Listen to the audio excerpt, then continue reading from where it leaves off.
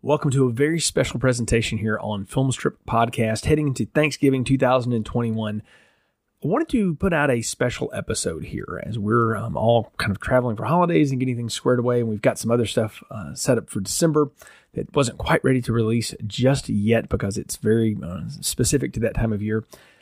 I decided it's a good time to do something I'd intended to do for a while anyway. You're going to hear a discussion of Christopher Nolan's Tenet that was originally part of the Amateur Art Tours podcast. My good friend Mike and I recorded this for Amateur Art Tours back in February of 2021. And it works very much like a film strip episode, though there's a few things that are different, but it's such a good discussion. And again, I had always intended to have this somewhere on the film strip feed, and this seemed like a great time to get it out to you all. Just to give you a heads up though, when we recorded it, we were very much still living and dealing with the pandemic in a way that we're not right now. And I don't mean that it's over. What I mean by that is that we've made a lot of strides there. You know, we've got vaccinations available now. And when this was done, those were just coming onto the market. And so, yeah, it's a little bit, I guess you would say, dated around that concept because we do talk about it for a few minutes there at the beginning. It informed the way that we both saw the film, and it obviously is part of Tenet's story and how it was released. So other than that, though, you're in for a great discussion here, and it's a bit of a longer episode, but a great thing to do because I know a lot of you are traveling, and we hope you are safe and enjoying time with family or friends, however you celebrate Thanksgiving. We are certainly appreciative that you've decided to celebrate part of it with us here at Film Strip. So without further ado, we're going to jump right into the discussion. Done a little bit of edits here and there, but for the most part, the discussion remains intact. It will not end the same way that it always does with me giving the little preamble. So I'll go ahead and say now, if you're not already following us at Film Strip Pod on all the social media outlets, and please do leave us a positive review as it helps other people find the show. And also follow Amateur Art Tours. Their stuff is linked in the episode description. I do appreciate Mike for letting us do a bit of a crossover here, and for all the times that he comes over on the show and the times that he has us on over at Amateur Art Tours as well. So thank you so much for being here. Happy Thanksgiving, everyone. And here is our review of Christopher Nolan's Tenet. Hey everybody, welcome to the show. I'm your host, Mike, and joining me, we have Jay Skipworth from Film Strip Pod. Jay, how you doing? Man, Mike, I'm doing great. Thanks for having me on again.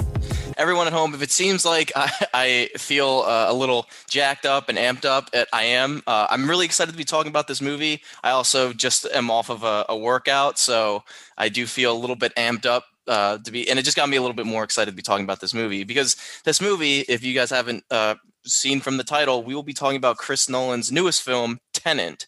So Jay, you actually brought this up to me because, you know, this film came out and we will talk about a little bit briefly about like the film coming out and being in theaters and then being on streaming.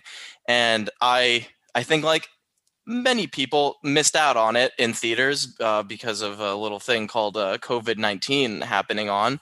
And so I was like, oh, I'll see it eventually. You know, I was like sort of excited to see Tenet, but I didn't really know a whole lot about it because I had other things on my mind, like the COVID-19 pandemic and working in a hospital and all this other stuff going on.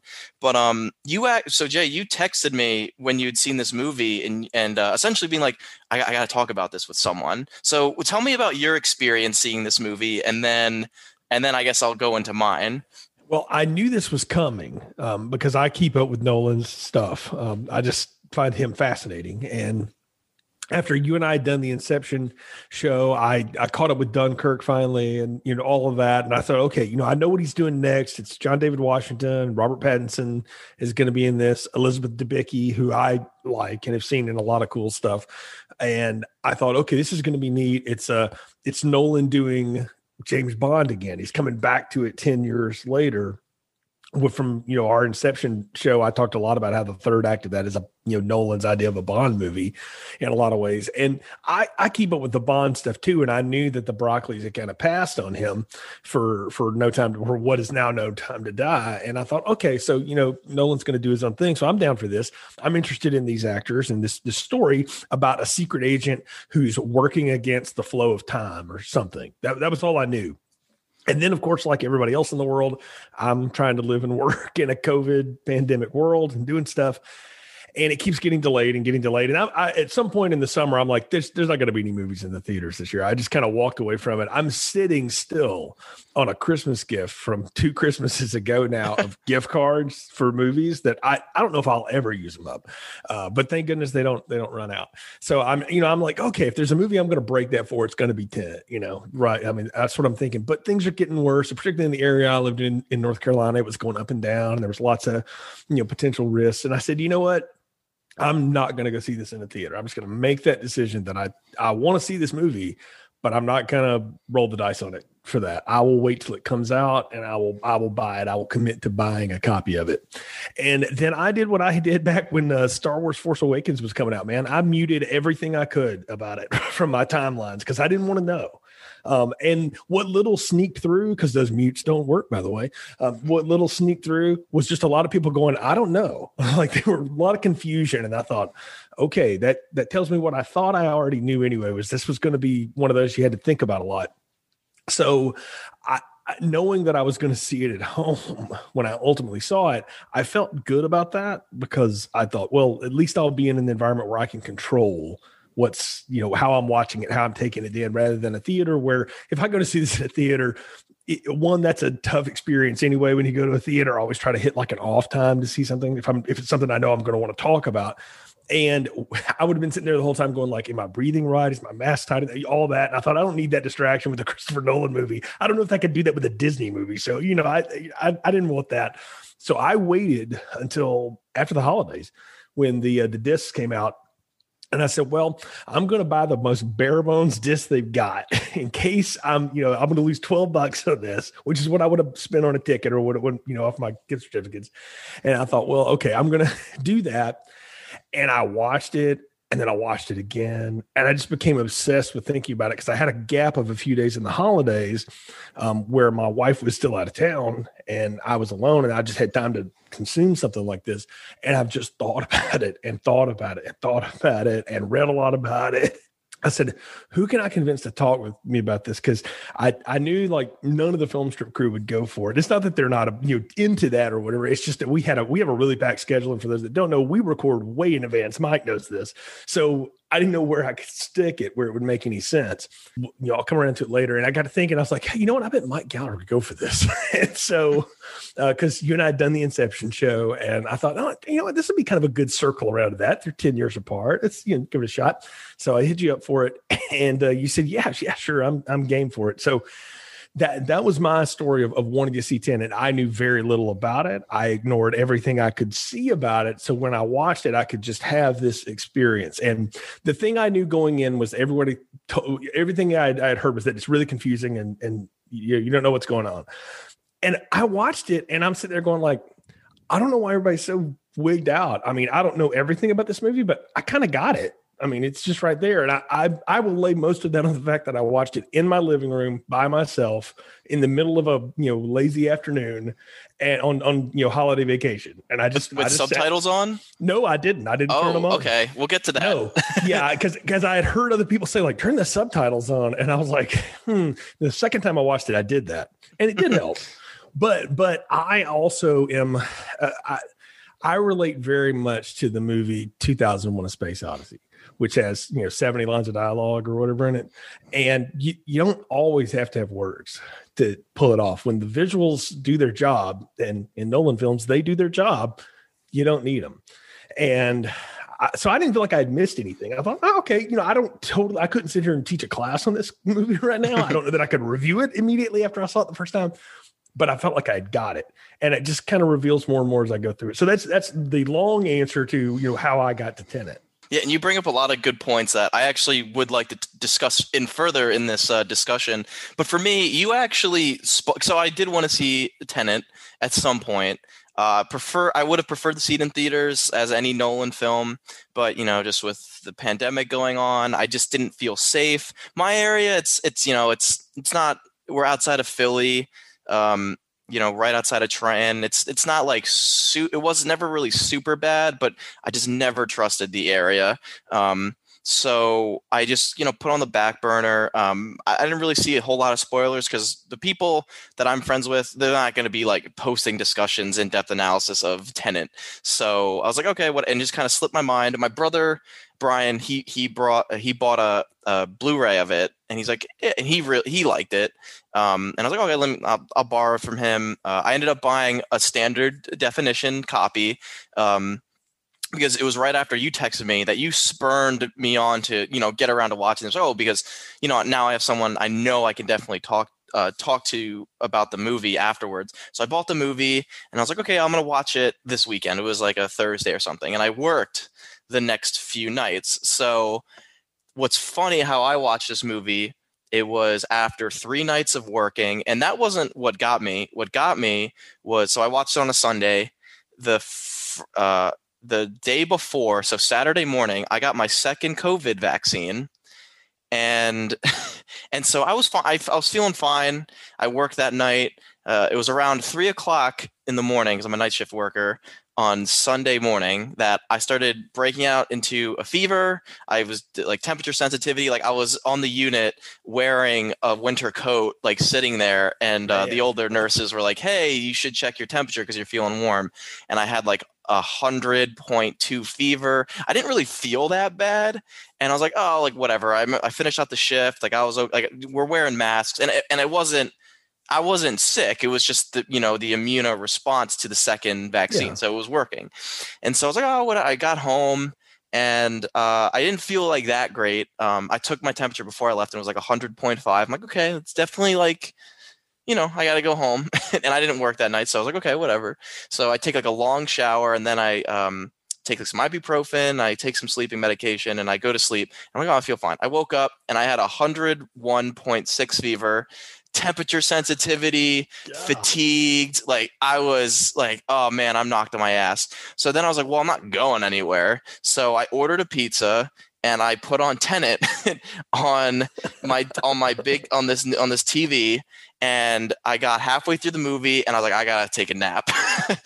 And my brain, like it's not that the movie was, I mean, it's confusing, but it's not like I wasn't like, oh my God, what's going on? But I was just like, I'm so tired. And like, I'm like, is this the fever dream? Is this me? Like, so I took a nap and I felt much better when I woke up. Like it ran its course in like 8 hours and I finished the movie.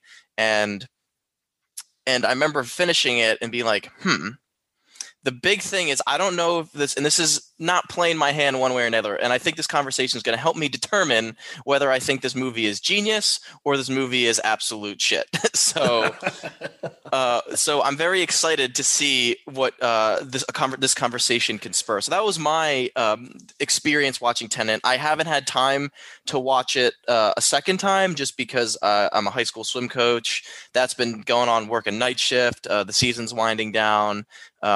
Still trying to have somewhat of a fitness, like staying healthy in these days. So I didn't really have another time to watch this 2.5 hour long film, but I've been listening to reviews. I've been reading articles about it, going through the plot synopsis again, just, keeping fresh on it. And so I think I'm ready for this discussion. And real quick, I do want to talk about briefly Nolan in context of this film, in that how I perceive this is that this was the movie that was going to bring moviegoers back to the theater. And at first I thought this was just like a studio thing, like, because this movie, the budget was like what, $200 million or something. Oh yeah, it was a lot of money. Like they probably spent 350 on it just promoting it. Yeah, almost like a half a $1 billion almost, or $250 million on this movie, and you're like, holy shit. So that I was just like, oh, it's a studio thing. They like really just want to make back this money and they're really pushing up. But I've read that Nolan was also really vocal in that too. And I think that's really bizarre. And to me, it's distasteful, and it really just shows like how delusional like these Hollywood types are. And unfortunately, it seems, I mean, maybe delusional is too harsh of a word, but it's like we're in the middle of a global pandemic where like thousands of people are dying a day. And, and even in the midst of this, like we have like Hollywood actors like, oh, we all got to stick together. We got to pray together. And I don't want to get political, but it's like, yeah, it's really easy for you to say stay home when your mansion is like my apartment is maybe the size of your closet, in one bedroom. So I think it's really telling of just like how, not that I don't want to go as harsh and critical and pessimist to say they don't care, but it was really distasteful to me. Well, I'll say this. I think a lot of it is it's two things. The Warner's, and no one's not wrong with this, totally sold out all of their artists with their move to HBO Max. Now, I understand why they did it, because when you have properties that are meant to make funding for it, you can't just keep sitting on them forever, because they will lose their moment. I mean, not everything is timeless. So they made the deal they needed to make to stay alive as a studio. People got paid, whatever. I do think Nolan gets in his own bubble, like every, major director does and things like that. And I think he went out there thinking, well, the studio's behind me, so I'm going to push this thing, because Nolan is no shy person about talking about his work. That makes him a little different than guys like Kubrick, or maybe even Paul W.S. Anderson, or some of those kind of people where they'll kind of talk about it, but they don't really want to talk about it. Or if you talk to Quentin Tarantino about his movie, he's liable to talk to you about 40 other things before you ever talk about his movie. No one will talk to you about all of it. He'll just tell you, and he's his own self-promotion unit. And I think when he went out there and then went hard with it, and then Warner's backed off, because there's a lot of like, hey, what the hell are y'all talking about doing right now? He looked around and was like, I'm the only one here. and I think he kind of doubled down on it. I would say this. If it was him or an executive or whoever, group of people, and it couldn't have just been one person, but a group of people that made the decision of like, let's take the most complicated movie of the last decade and use that as the one to bring everybody back to theaters for, that was a wrong-headed decision to begin with. Because I'll tell you now, I wish I could have seen this in a theater. I hope one day to be able to see it in a theater. I think we're going to see a lot of, rerun things in theaters going forward, because I think it'll be cool. And the fact that they spent so much money on the IMAX cameras for it and all that, I want to see it in that format. But I'm not one of those people that feels like, oh gosh, I didn't see that in the theater. I really regret that. Like the last time I would have felt like that about a movie, Mike, was 1997, because I knew I wanted to see Titanic in a theater, because there was no possible way to see something like that at home.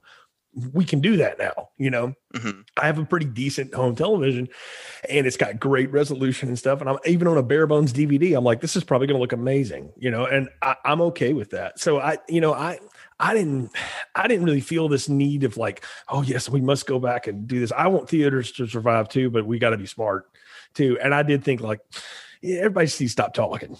Like this is the wrong time to do this. But when they had put it out and then the returns came back, I think the last thing I saw, Warner's lost like $100 million on it, even though it's technically made its budget back, but whatever. I was like, could have told you, y'all. I mean, that's, it made way more money overseas in places that have handled the pandemic, because they don't have population concentrations like we do. So it's easier to deal with. I wasn't surprised. And I hate that. I feel like a lot of the criticism about this movie, though, is tied to that. And I don't think that's fair to the narrative of the movie. Mm-hmm. And I understand why people would feel strongly about that. I mean, certainly, we all have a lot of frayed edges and are very tired from the last 12 months of living like this. So I get that, but I also feel like you can set that aside if you want to, and just watch the property for what it is. So I made the decision myself that I'm not going to a theater for this. As much as I wanted to see it, I was like, that's not a smart decision right now for me, for my family, etc. I'm watching this at home.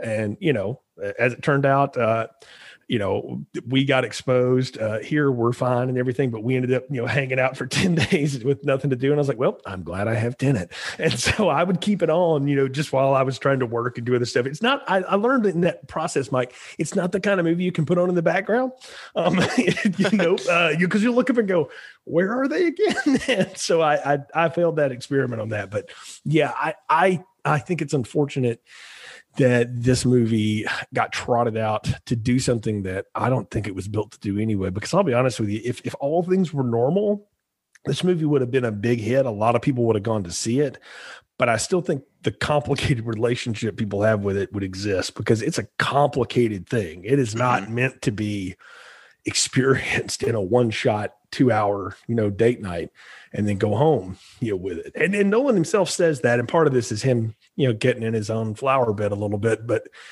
he thinks his movies are an experience. You have to, if it's anything like an experience, you have to go back and you have to go back. And I liken it a lot to like his work is a lot like Pink Floyd records. You can just put them on and you'll miss it, and then you can put it on and really just live with it. But you almost want to go like, and I kind of want to go back and do that again, just so I get it again. So I feel like it does lend itself to revisiting, and not all of his movies are that way, but this one in particular is definitely that way. Yeah, and it's interesting. Like I was thinking, does Nolan even have this clout anymore? I mean, you think back like 10 years ago, think of the Dark Knight trilogy, you think of Inception, like those movies, those were blockbusters. Those like brought people to the theaters. Interstellar was a big hit. Well, and then I was going to bring up like Interstellar, it's like a quote unquote hard sci-fi, like, Kip Thorne, who comes back to this movie, which interesting. But I mean, I even have the book of The Science of Interstellar. It's this quote unquote hard sci-fi mixed with like theory and just like total fiction, and it weaves together. But I remember seeing that in theaters because I'm like a big like space guy and being like, oh, this is awesome. But I didn't really hear people thinking like, or saying like the praise that like the Dark Knight had per se, or Inception had. This was just like, oh yeah, it's like a cool movie, but I don't think people got it. And that seems to be a theme. And then Dunkirk comes out. Now, I saw Dunkirk in theaters. I thought it was a fantastic movie.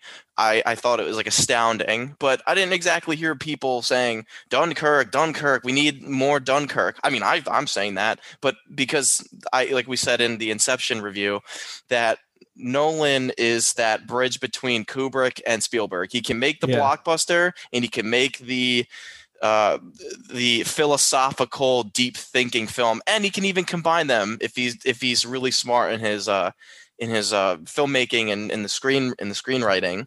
So I was just thinking, like, does Tenet deserve that clout? And I guess you can get into Nolan if, let's say, some random director made Tenet. Would we be as forgiving for some of the convoluted plot in this movie, or would we still be like, no, there's something here? Like, is the idea and the concept strong enough to hold that, or is it not saying it's only Nolan, but just knowing who Nolan is? It's kind of like Kubrick, like, oh, not being like the Church of Kubrick or the Church of Nolan. Is you like, oh, this is so everything's on purpose. There's a purpose. Like this detail's like, no, you got to call spade a spade. Yeah, but.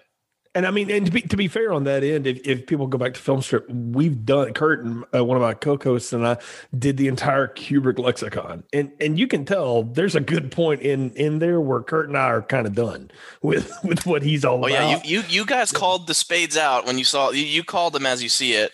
Yeah, and I think that's only fair to do, and I don't do that with Nolan too. I mean, I don't think everything he's done is brilliant. I think some of it frankly is a big misfire. And you didn't ask me to do this, but I did rank all of his films. So at the end, I'll give that out for people that want to, hang around that long. But I think some of them miss and don't really lend themselves to the revisit as well as other ones do. As far as, does he get a pass? Yeah, absolutely he does. And does he have that kind of clout? Yep. Because his movies do make a lot of money. They generate a lot of buzz. People talk about them. They make podcasts about them. They make videos on YouTube about them. They get impressions. The studio sees him as a bankable thing. That's why they keep bankrolling these huge moves. And to be fair, he and his wife are their own producers too. So they're throwing some of their own dough in this too. Now they get, the other side of that, but they're putting some of their skin in the game too, much like Spielberg does. And, a lot of other directors do. So yeah, I think he could command that kind of clout to do something ambitious like this, because they greenlit this movie. I mean, he spent 5 years writing it, and they greenlit it before he ever had it done because they thought this will work. Yeah, because for a long time, man, I remember like people talked about this was going to be like another chapter of Inception, but I thought, I don't think Nolan's interested in doing sequel stuff anymore because to play part of the hand now, the most bored I've ever seen him, I think, was The Dark Knight Rises. That looked like a movie that he was not remotely interested in doing, and I think it plays out like that because I think he didn't get to make what he wanted in The Dark Knight because the tragedy of Heath Ledger dying, and so he compromised himself in that. So. I don't know that he's interested in sequels. So I knew that wasn't going to happen. And then the more I heard about it, I thought, well, this is just going to be another one of those mind benders. And I'm okay with that every now and then. Like, I think that'll be fun because what's funny is I saw this at home the same week I saw Wonder Woman 1984. And you talk about a flip of the switch in terms of what a movie's asking you to do. Yeah, and before we get into, I guess, because we had this discussion of like, how do we talk about this movie? And I think we should definitely start with the opening sequence, and by that I mean the opening heist to like when Tenet, like the title kind of rolls onto the screen. But there's 2 points that I do want to bring up. The first one, this is just, I don't know if this is true or not. If it is, I think it's telling, and that Nolan. I knew that before every film he screens every film that he makes, he gets the big crew together and he screens a film about like kind of like, this is the vibe, this is the aesthetic that we're going for. Every film he's done that, except for Tenet, when they didn't do that, because like there's never been a movie made like this, and I'm like, oh, and when I heard that I was like, that makes sense, and I'm not necessarily saying that as like a compliment. Because I think that not having this idea of like, this is the aesthetic or this is like the type of movie we're going for, I think it shows, unless it's like his. And I want to go back to the point about the you mentioned I asked, did you watch this with subtitles on? I watched this with subtitles on because, and I don't know if I was just sick in like this fever state where I like couldn't understand what they were talking about. I'm like, I'm just going to put the subtitles on. And you mentioned something like with 2001, and I can think of other films like Mad Max, Fury Road, for example. Like, It feels like an opera, and that you don't necessarily need the dialogue to know what's going on. Like, you could turn it on. Well, at least you could turn the dialogue off, and you could listen to the music, and you could see the visuals, and you will know what's going on. It's like classic cinema. But I don't know. I don't know if I would make that comparison with Tenet, because there's so much, and this is, I guess, like Nolan's issue with screenwriting. Like, there's so much exposition in there, but it's like not half-assed exposition where there's just like so much dump, and you still don't. I think the characters even poke fun at it. It's like, oh, does your head hurt yet? It's like, dude, my head was hurting like an hour and a half ago. Well, so. I'll say this about just the structure and how they deliver information in this. Nolan, somewhere or another along the way, got obsessed with the idea of naturalistic sound. In other words, if you're in a room and then you walk outside, the conversation you're having with the person to you changes because your volume changes, because you've got other noise going on, and it should feel like that. And I don't necessarily agree with that, because part of the reason I go to a movie is to be able to understand what's going on. That said, again, I watched this movie knowing almost nothing about it, and I didn't pick up a lot of the dialogue along the way the first time through, but by the end of it, I felt like I understood what had happened, that it led me somewhere. The thing I did notice about it, and I didn't even intend to do this, but I'm sitting there like I always do, like everybody does with the movie. I'm sitting there with my phone, right? And just, I look at Twitter or whatever while I'm, in between scenes or whatever. And I realized very quick, at some point I just turned my phone and laid it down, and I didn't even know I had done it. I just sort of naturalistically decided I need to just watch this and try not to listen to every word, but just to see what the action is on the screen and what that, is representing. And the thing about that opening in the Kiev Opera House, and it's something I only have caught now because I've rewatched it a couple of times, but it's a cool thing to note the way he racks his gun and catches the bullet in it. If you watch that, knowing what you know about how the movie works and reversed entropy and inverted, all that stuff, that tells you a lot about what you're about to see. You're seeing something that it's the end is the beginning is the end. And I love that story, about he didn't know what movie to screen. I'm like, you probably should have just showed him the first 5 minutes of Memento, because it's the same thing. Yep. Like verbatim. You see Leonard unfire the gun. I mean, it's the same thing. And I liked it though, because I thought, okay, if this is supposed to be Christopher Nolan's answer to the big action movie, and specifically the big action James Bond movie, that he didn't get to make. Bond movies always start out with some random action thing, but the smart Bonds, and not all of them do this, but a lot of them will start out with like connected action. So the thing that happens in the prologue actually matters as you go forward, either because of something he does, a technique he learns, a gadget he uses, or the people he's with. And I thought, okay, that's obviously what happened here. And you only know that at the end, but you meet the two most important people you need to know, and you learn a lot about them in this scene. John David Washington's protagonist, which, yes, it is super pretentious to have a character that just is the protagonist, but whatever. We'll get over that for a minute. When he goes to that contact in the upper deck of the opera house, and he does that line back and forth with it about it's the twilight or whatever. And the guy's supposed to say something back to him, the otter flies west at 6 or what the hell ever. You already know, this dude is not a rookie. He's not brand new. He knows what he's doing. He's involved in this. And so is this other person. And maybe I don't know what they're talking about, but I can already trust that this person knows what they're doing in this situation. So I don't have to watch him train. I don't have to assume he's a Mary Sue or any of that other bullshit. I can just go this guy is an operative. He knows what he's doing.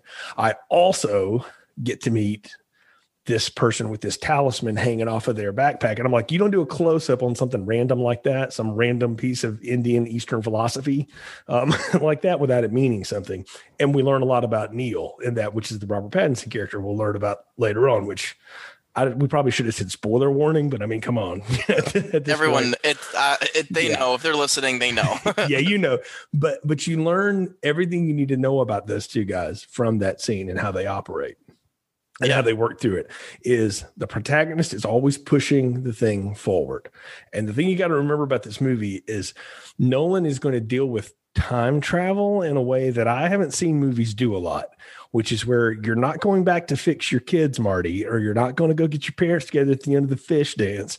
You're just going to make sure that things happen the way they're supposed to, because what's happened. And I like it. I like it as an opening. It's a great action scene. Of course, it's based on, a real thing that happened in, I forget where it was now, Russia or one of the failed Russian states, which is terrible, but it's a neat action scene. It gets you right in the mood. It's very similar to the way The Dark Knight opens with that bank robbery. I felt a lot of the same note from it. And I thought, okay, we're back to what we do. Yeah. And I really like this opening as well. It really sucks you in. I really like kind of the pairing. It's like kind of very meta when we open up with an orchestra tuning there. Like it's almost like getting ready for an overture, and then nope, gunmen come in, and it's like, oh, like you're the audience sitting in the Kiev Opera House, and it is really engrossing. Even though I'm like, because you don't necessarily need to know like the details of what's going on. It's like the bare bones, like, okay, like here are the CIA, like these are the American CIA operatives. They're coming, they're extracting someone. And you do learn, like you learn everything you need to know. And it's like, this is what the opening montage or the opening sequences should be. You need to learn everything you need to know about this character. He is not going to leave civilians to be gassed or blown up. They're like, oh well, they're not our mission. They're mine now. And we know that he is, I don't want to say pure, but he's the good guy. He has these strong convictions that he's not going to let nobodies go to wait or be killed. Which goes into doesn't believe in the concept of collateral damage. Yeah, is what we're getting at. And that's what's neat to see. I think it's also neat, Mike, that it's actually a failed mission, but it's not. But we're led to believe that it doesn't work because he gets captured, right? And the next thing we know, we're out in the middle of the GTA 5 train track scene. Yeah. Well, and it's interesting too, because, he's willing to save these strangers, and, how, like, spoiler alert, we find out about him as the protagonist. And correct me if I'm wrong, is he like the founder of Tenet? Or yes. Okay, that's what I gathered from the end, that he is the protagonist, like the creator of Tenet. He will create Tenet in the future, in the distant future, and will recruit Neil to go back, who basically makes sure everything happens the way it does so that he will get to the point that he can create Tenet. It's very Bill and Ted-esque. Yes, it is. Like it's very like it's like, oh well, like we just have to remember to do these things and make sure. And I do love those conversations they have. But before we get to those, we do get to that like you mentioned, the GTA 5 torture sequence on the train tracks, where I guess this is the test the protagonist has himself go through, that it's like the test of Tenet. It's also, again, very much like the scene from Kingsman, when they're like, oh, are you gonna give us up even if death is literally staring you in the face? And our protagonist does not. He succeeds even after, quote unquote, watching the other guy get his teeth ripped out. He gets his own teeth ripped out, which I didn't really catch the first time. Well, I knew they were ripping out teeth. I knew they were torturing him, but there's that whole, another clock. Oh, he didn't last 20 minutes. I'll give you an hour. And then they take out a cyanide pill, which they all knew. And like, oh, it's an inside job. Someone talked. And then the other guy, he has an extra cyanide pill, and he throws himself forward and kills himself for the cause. And then he opens his eyes, go blood, like they're like bloodshot. You can tell like he's done. And then black screen Tenet comes up, and I think it's a very kinetic opening to this whole bit. It is. It's a confusing one too, and it's supposed to throw you off and make you question, what did I just see? Was it real? Was it not? And the thing I love about it is immediately after, when he meets his contact on the boat, the guy lays it out for him like, that was a test. Not a lot of people pass it. Welcome aboard. And the fact that he goes through those links lets you know that, like, okay, we're now literally dealing with someone that, as far as the government's concerned, and really anybody else who ever knew him, doesn't exist anymore. And I kind of let the movie, I let the movie off the hook for not giving us a name at that point, because what difference does it make? And part of it is what I do for a living and working with people that recruit on campuses and stuff. I've actually worked with CIA recruiters, and they're super nice people. They are not these action heroes and stuff. They're really smart, like intellectual people, but they never give you a name that's real. They're like, well, they'll give you a first name that they obviously work under. You never get a last name. And one of them told me once, said, I can make one up for you if it make you feel better. I'm like, no, that's okay. We'll let that slide on your application or whatever to be in the system, because it's just how they operate. But I like that too. And he drops something, in one of the early acts, where he talks about he lies because that's standard operating procedure. You always lie. And it's something you got to know about this character. And I think after you've seen the movie and you've heard that and you've seen him go through this stuff, you realize that you can't always trust what he says, which is why I don't really care that I don't catch every word he says, because half the time it may not even be real. He's just saying what he needs to move the action forward, right? Because he's the protagonist. And that's, I don't know. It in some ways it's like, that's so smart. It's kind of ridiculous. But on the other hand, it's like, actually, that's kind of neat that you will pay that off to the extent that you do throughout the entirety of the script. And I really do like these open, like, with the hands coming together. There's a single word, Tenet. What is it? Palindrome? Is that like same side going forwards and backwards? I'm like, oh, okay, interesting. And they put him in this middle of the ocean with this windmill, or like a wind turbine, and he just stays there. Like, oh, just stay. Like, we're gonna stay here. We'll come get you when we're ready. And knowing that, and like, again, I think no one is a details man like that. In the moment, you don't understand why he's here, why he has to be off. But later in the film, it's important that he is out of the way, and it also sets up for later in the movie where it's like, oh well, why we don't have to worry about particular things happening, and so I think that's it's catching my attention at this point. I'm like, okay, I'm accepting the movie. I'm willing to go with the movie. Like you said, I don't need all the details. If anything, I want less details, because I feel like the more details I get, the more convoluted it's going to get, especially in like Act 2. Yeah, and I got to ask you, because the next thing they do before we move into what will be really the meat of Act 1, because you could kind of consider everything that happens with the Kiev situation until he wakes up on that boat, the prologue. The key of Act 1 is where he meets the scientist who teaches him about inverted entropy and the bullets that he's catching with the gun rather than firing with the gun. I'll be honest with you, Mike, the first time I watched that scene, I was like, what? And I rewound it. And I said, I just want to, not that I missed out. I just run that by me one more time. And I'm so thankful I had the opportunity to do that at home, because if I had been sitting in a theater, the whole movie would have been, what was that about again? When you watch that scene again, she actually does a pretty decent job explaining it. But there's a line that everybody's latched onto in it. As like the criticism of the movie, don't think about it, just feel it. And it's actually exactly right. Because what she is there to deliver to him, and this is kind of my own personal theory, I think she's one of the people that ultimately invents inverted entropy. She just doesn't know it yet. I think she's a scientist that kills herself. Yeah, exactly.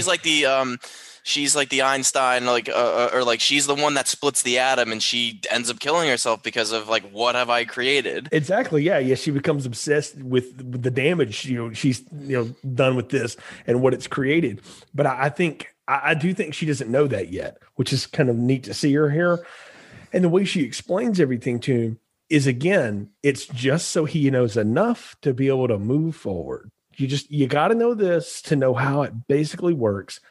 And then you can work through it, because the leaps and bounds that this character goes through to be able to understand how to work in an inverted state is pretty remarkable when it comes around to it in that chase scene that we'll get to in a little while in the second act.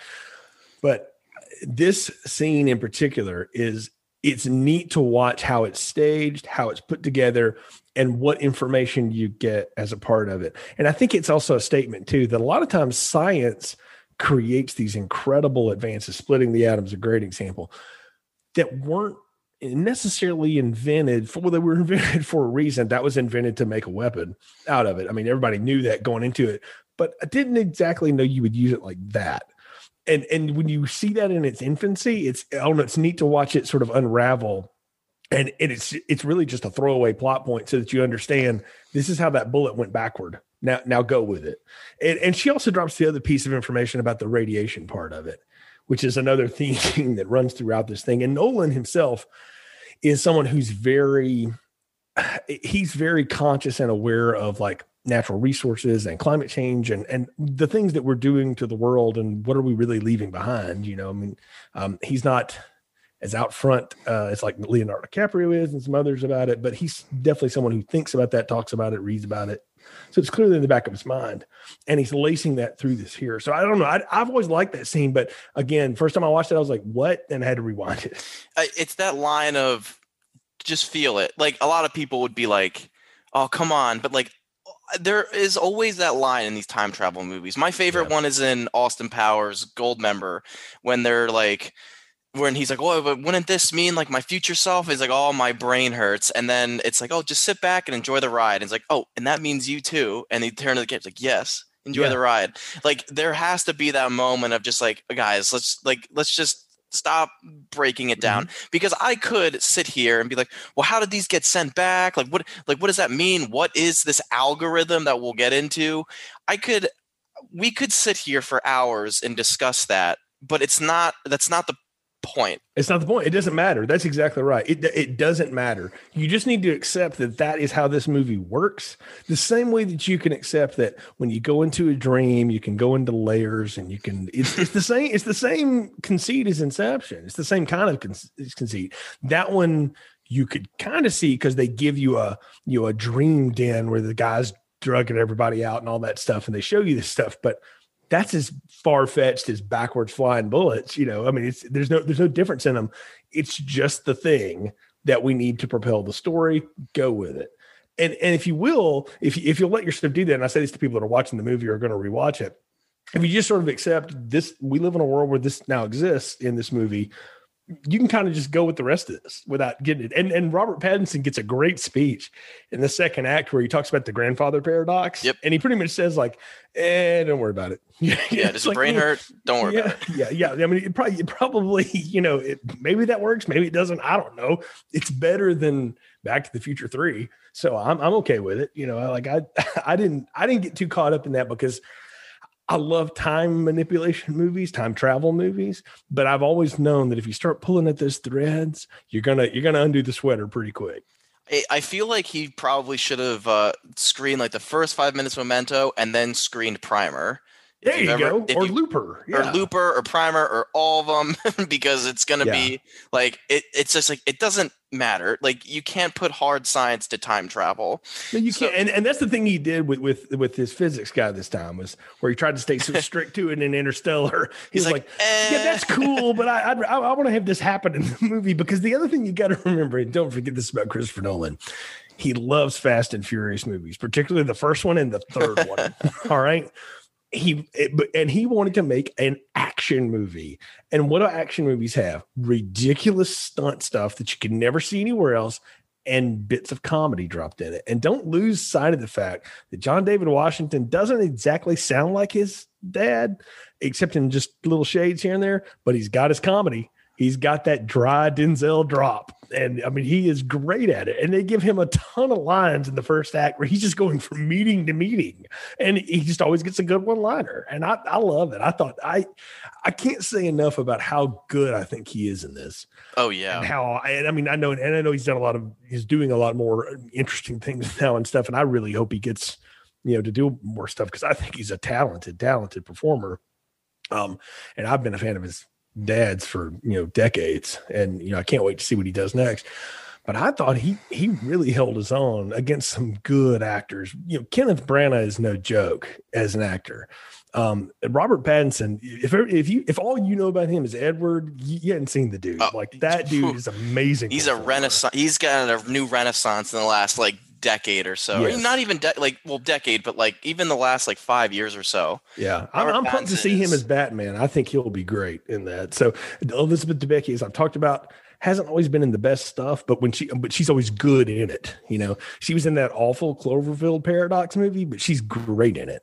Mm-hmm. And she also has a presence too. I mean, when you're 6'3" as a woman, you just have a different look, and the way she just sort of gracefully carries herself. I see why they cast her as Princess Di on The Crown. I don't even watch The Crown. I kind of want to watch that now, just to see that, because I'm like, Princess Di was kind of tall, so I mean, she's a lot taller. But to watch that and to see her sort of glow through this, it's cool to see. And so I'm saying all that to say, the first act is where we have to dump all the exposition on the protagonist, who's also our eyes as the audience, right? And you can even see he's not getting all of it, but he doesn't need to either. He just gets what he needs, and he moves to the next piece. Yeah, and that next piece is, I guess the official introduction to Neil, when they're sitting down, they're talking, another CIA contact, and they trace the inverted bullets to some arms dealer in Mumbai. But what I really like about their first interaction is, specifically the scene when they're ordering drinks. And he's like, oh, he'll take a Diet Pepsi or Diet Coke. And it's like, well, I know you don't drink on the job. It's like, well, how do you know that? I know. And yeah. I love that, that interplay, and how Pattinson plays it, where it's nice and coy. He's like, I know things that you don't know, but we'll get there. It's okay. And that really does pay off at the end too. Cause at first I was like, oh, who's this guy? Which I have to say, for this movie, they do set things up, but it is kind of predictable in some moments. I knew right away that the guy who had the talisman, with the rope, who saved the protagonist, I knew that was Neil. I knew right away that was Neil. And you wouldn't give that to some throwaway person. That's got to be something. That's totally Neil. I don't know how it is, but it is. And so at the reveal at the end, I was almost like, no shit. Well, I mean, that's what's great about this is the protagonist is the architect of all of this stuff. But at this moment in time in his life, he doesn't know any of this yet. Neil, on the other hand, knows all of it, because he was trained by him. He was recruited by him, and if you believe some theories, he's known him for a very long time. And we'll get into that at the end. Oh yeah. But it's obviously somebody who is armed with a lot of knowledge, but rather than try to overwhelm, protagonist with all of it, he just says, I'm just going to give you what you need to get through. And the first thing he does is he teaches him another, great physics lesson of inverted physics, right? You remember bungee jumping? Well, imagine if that just went in reverse.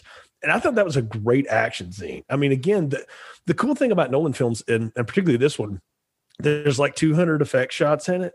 So all of this other junk is really people on wire work and good rubber bands and doing some cool stunt work. And to hear tell of it, you pretty much, if it's John David Washington, it's pretty much him doing it. And he was an athlete in college, stuff like that. So you can see it.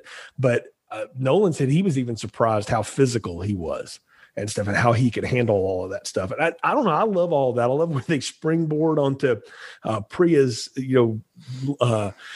rooftop place or whatever, and the misdirect of thinking the guy automatically is the arms dealer when it's actually her. Yeah. And that's something kind of neat that I don't know if people are talking about, like the two female characters in this movie. And there are two of them, her and Kat, the Kenneth Branagh's character's wife. They are a very interesting dichotomy in female empowerment and sort of having their own agency and making their own decisions and being the kind of people that will let you think you're in control when they really are. And I like this woman. I don't know her from anything. I don't know the actress from anything, but I thought she was captivating. And it's cool about Priya is that I thought that she was the founder of Tenet at first. Like I was like, she's okay, because and like it's even expounded upon it even later, like when things like she's purposely leaving information out. And, the protagonist even calls her out on it. And it's like, nope, I gave you exactly what you needed. I was like, okay, so she clearly knows way more than she's letting on. Like maybe she, like I was predicting that she was the founder, not the protagonist.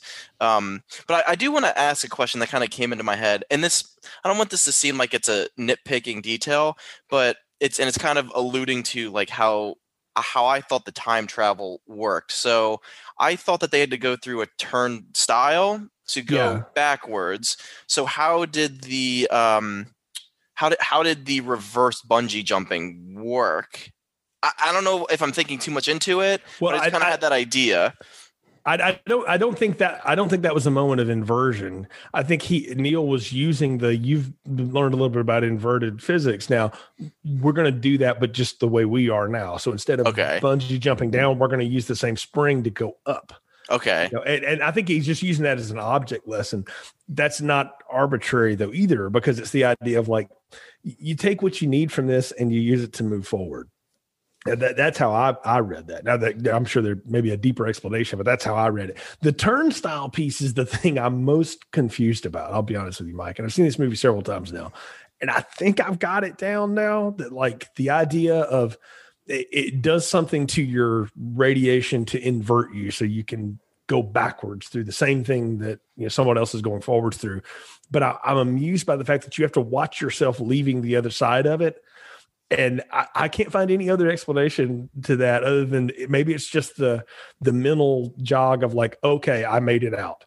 Like, I don't know. I don't know why you would have people do that, but I do find it neat that those are placed in the places that we find them in this movie, because we already have the magical MacGuffin of inverted entropy, but now to have like an actual thing that makes it happen, to have a DeLorean that you have to run through to do it is, I don't know. I don't know what you think of that, because it looks like a big bank vault or something, but I don't know how it works. And the movie sure as hell doesn't explain how it works. It just says that it worked.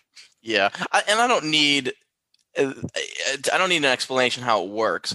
I was like, okay, so are they moving back into, because we do get some fights of people moving forward and backwards, but it's like, it is and it isn't. We'll get to it, but this like the next bit, like with Priya, we get to our main, I guess, and the villain of the movie, Sador, and so we get this subplot that it took me some reading to really understand, because there's a good significant portion of the film dedicated to this subplot of like infiltrating, trying to get to Kat, the estranged wife, who was an art appraiser, who I think was sleeping with, having an affair with a forger.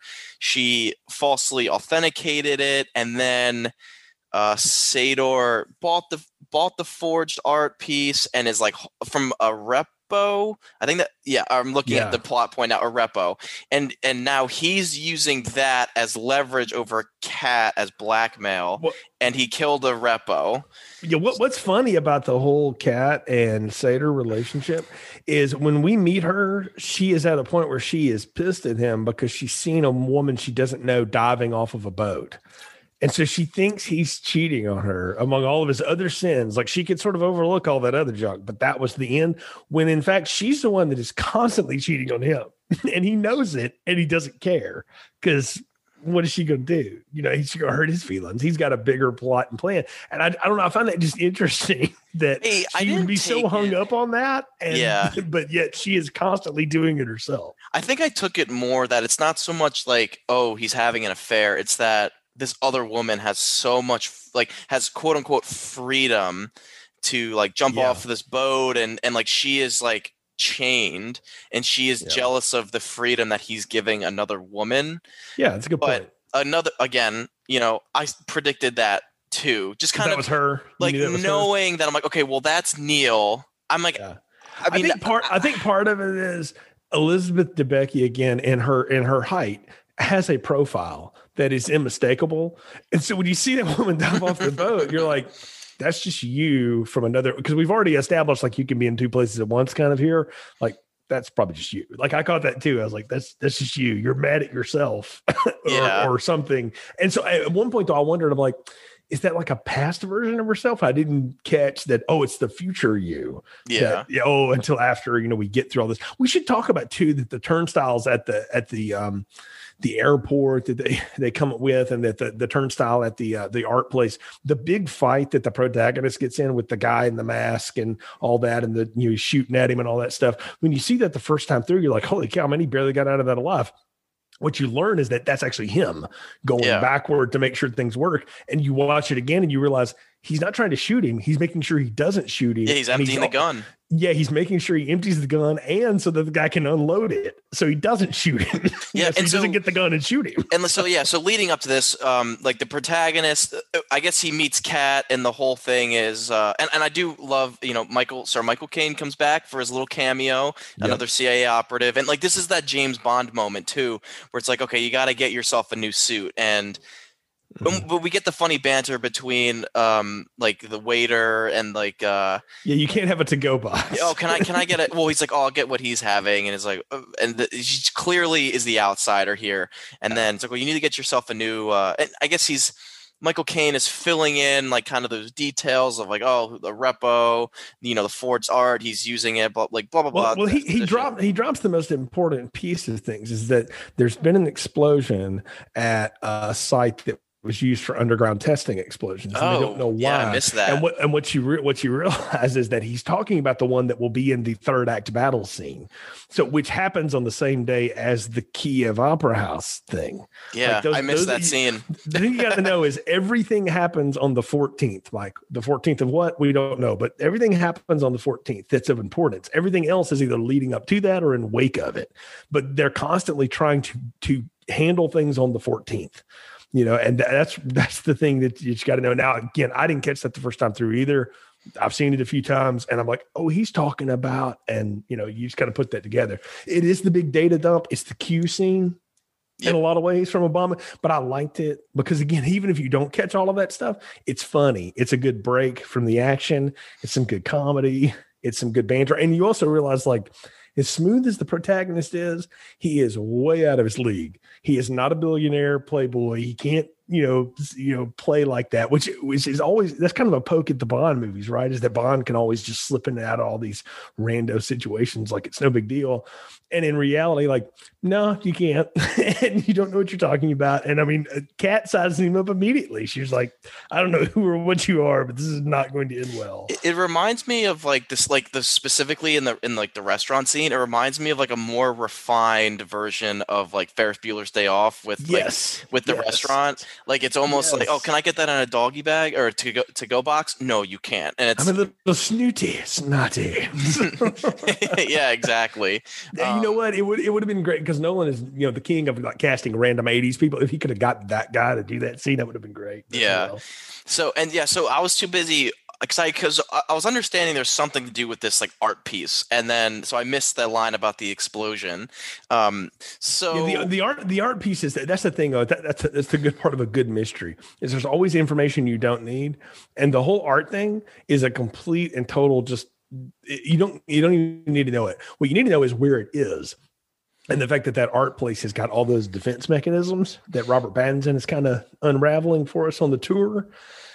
And that's what's important, because what they realize is that that security stuff is not there to protect priceless works of art. I mean, yeah, but you could just have a good lock on the door to pull that off. So you learn two things there. Neil can pick locks really good. And they've got something else they're hiding. What they're hiding is the inversion turnstiles. Mm-hmm. That's what they're looking for, and that's what they find as part of that. That's the important part. The art stuff it's the way to connect Kat into this. And honestly, it's a little bit of a loose thing, but it gives us two things about her to need to know. That is in control as she is in that moment. She tells her driver to leave, and he's like, "Nope, not until you see." Because what she thinks she's going to see is the protagonist thrown out in the street with his head cut off. What she doesn't realize is that John David Washington wanted his hot sauce, damn it, and he was going to get it. And that's a great fight scene. Oh man, with the cheese grater! My God, yes. I was like, oh geez. I know. Yeah, my wife was like cringing at that. She's like, oh God, and I was like, yeah. So, this is in the wake of John Wick and billions of Jackie Chan movies, and good action scene is a good action scene. I like that. I thought it was a good fight sequence. I thought the fights in this looked cool, and it's a lot of fun. And when he walks out of there in that suit, she has that look of like, huh, okay, maybe he's a little more than what I thought he was. Yeah, and I think Nolan has really stepped up the action. And that's the thing. I was listening to a few reviewers. They're claiming that action, or that Nolan does action in a very boring, synthetic way. I completely disagree. I think Dark Knight trilogy is filled with great action. Inception is great action. I definitely think Dunkirk has different types of action, but it's very enthralling. And I think all the fights here are really detailed and engaging. So yeah. I completely disagree that the Nolan can't do action, especially when you're spending $200 million on a movie. You're gonna get the best of the best stunt coordinators to do this movie. Oh yeah, I mean, and it's good stuff, but again, it's all a part of just driving us forward, right? Because what he's really trying to do is get to Sator at this point, and through Kat, he meets Sator, and they go on that great sailing experiment, right? Which that's probably the scene I think most people have complained the most about, because you can't freaking hear what anybody's doing or what they're saying. And I'm here to tell you, I've watched it with subtitles. I've slowed it down, all that stuff. You don't need to know what they're saying. Yeah, I don't think it's really important. It doesn't matter. What matters is the three actions that happen on that. One, Kat tries to drown her husband. So she clearly that's foreshadowing, kids. She is going to kill this guy. It's got to be her. Yeah, burn in hell. Snip. Yeah. Yep. She is going to kill him. Two, the protagonist realizes, nope, it's not time yet. I got to have him. Saves him, right? And he will go to extreme lengths to make that work, because she tells him you can't turn the boat like that. And he said, well, it's going to have to do it now. So we can reverse when we need to. The idea of okay. This guy can operate in environments he's not supposed to be able to, because he's just that good. Now you have to accept the part that he's just that good, to be able to do it. It's the same thing that, you put a redneck kid in a car in Japan, he can eventually learn how to drift. It's the same damn action movie trope. And Nolan is playing with us with that. And I kind of think it's funny. And I go with it. I think it's great, because you get a great scene with Kenneth Branagh after that, where he basically explains how he got to where he is. He does the James Bond villain thing. He's, I'm going to tell you everything you want to know. He was digging up, nuclear waste or whatever, plutonium, at his hometown, and he found a box addressed to him from the future with a cache of gold that got him started. Mm-hmm. And you don't need to know anything more about those people other than they picked him as their emissary for this, algorithm piece. Yeah, and with that, going back to the boat sequence, if there's this thematic tie-in to an action, it's fine. It ties into the themes, it ties into the narrative. I'm like, whatever. He can. It's his first time on the boat, and he can just like whip it in reverse. But like you said, like, oh, we can reverse when we need to. It ties into this theme of the turnstile and like the reverse entropy and or inverted entropy and stuff like that.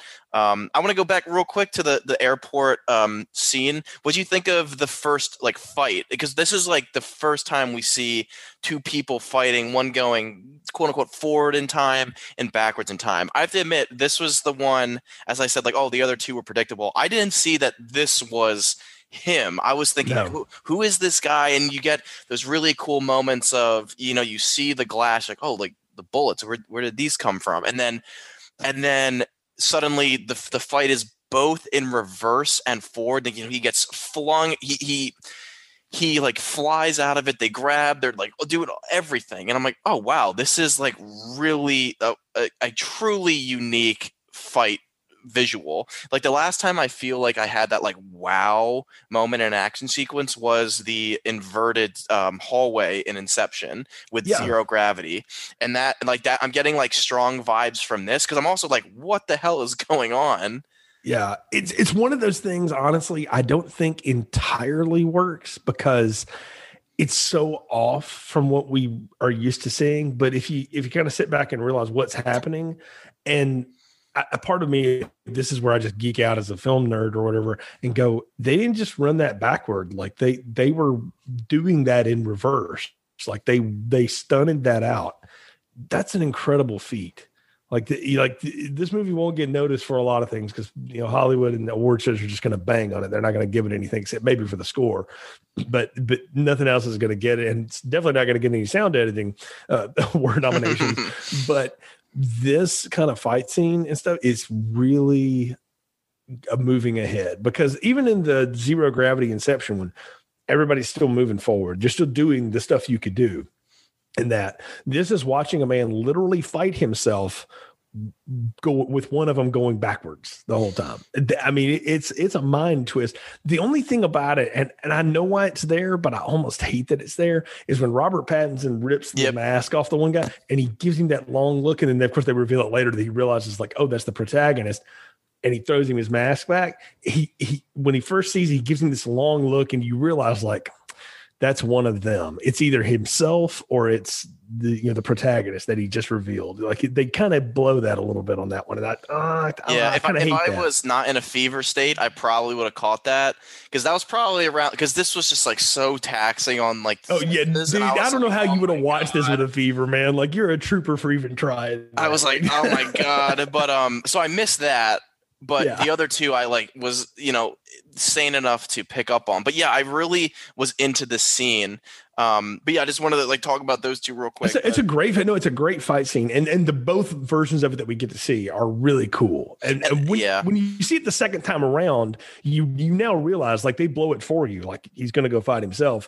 But you realize like, oh, this makes so much more sense now of why that was happening that way, why the guy in the suit is doing the things he's doing. He's just trying to get by him, and he's really trying to do is make sure that everything goes down at the airport like it's supposed to. Yeah. Again, this is all about making sure everything gets to the 14th the way it's supposed to, because two things have got to happen on the 14th.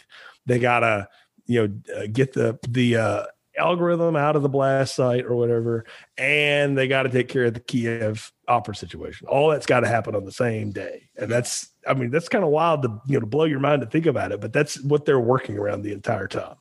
I think the one thing that I would have really liked for the scene to make for the fight to be a little bit better is if the protagonist was like, because this is the first time he's like ever like interacted with someone going backwards. If he was not, even if it was just like a moment where he's like, they push each other away and there's a beat in the fight where he's seeing the guy respond, like he's moving backwards and he's like, well, how do I fight this? Like him not thinking aloud, but just like responding to this guy moving backwards. And that would be also really interesting too when you make that realization of like he technically knows all the moves that is going to be thrown in that moment. And when you do realize how everything works in reverse, it almost makes the fight seem impossible. Like when you're like walking and driving, it seems like impossible. It's like, well, how are we doing this like really intense fight where it's almost, I wish that the reverse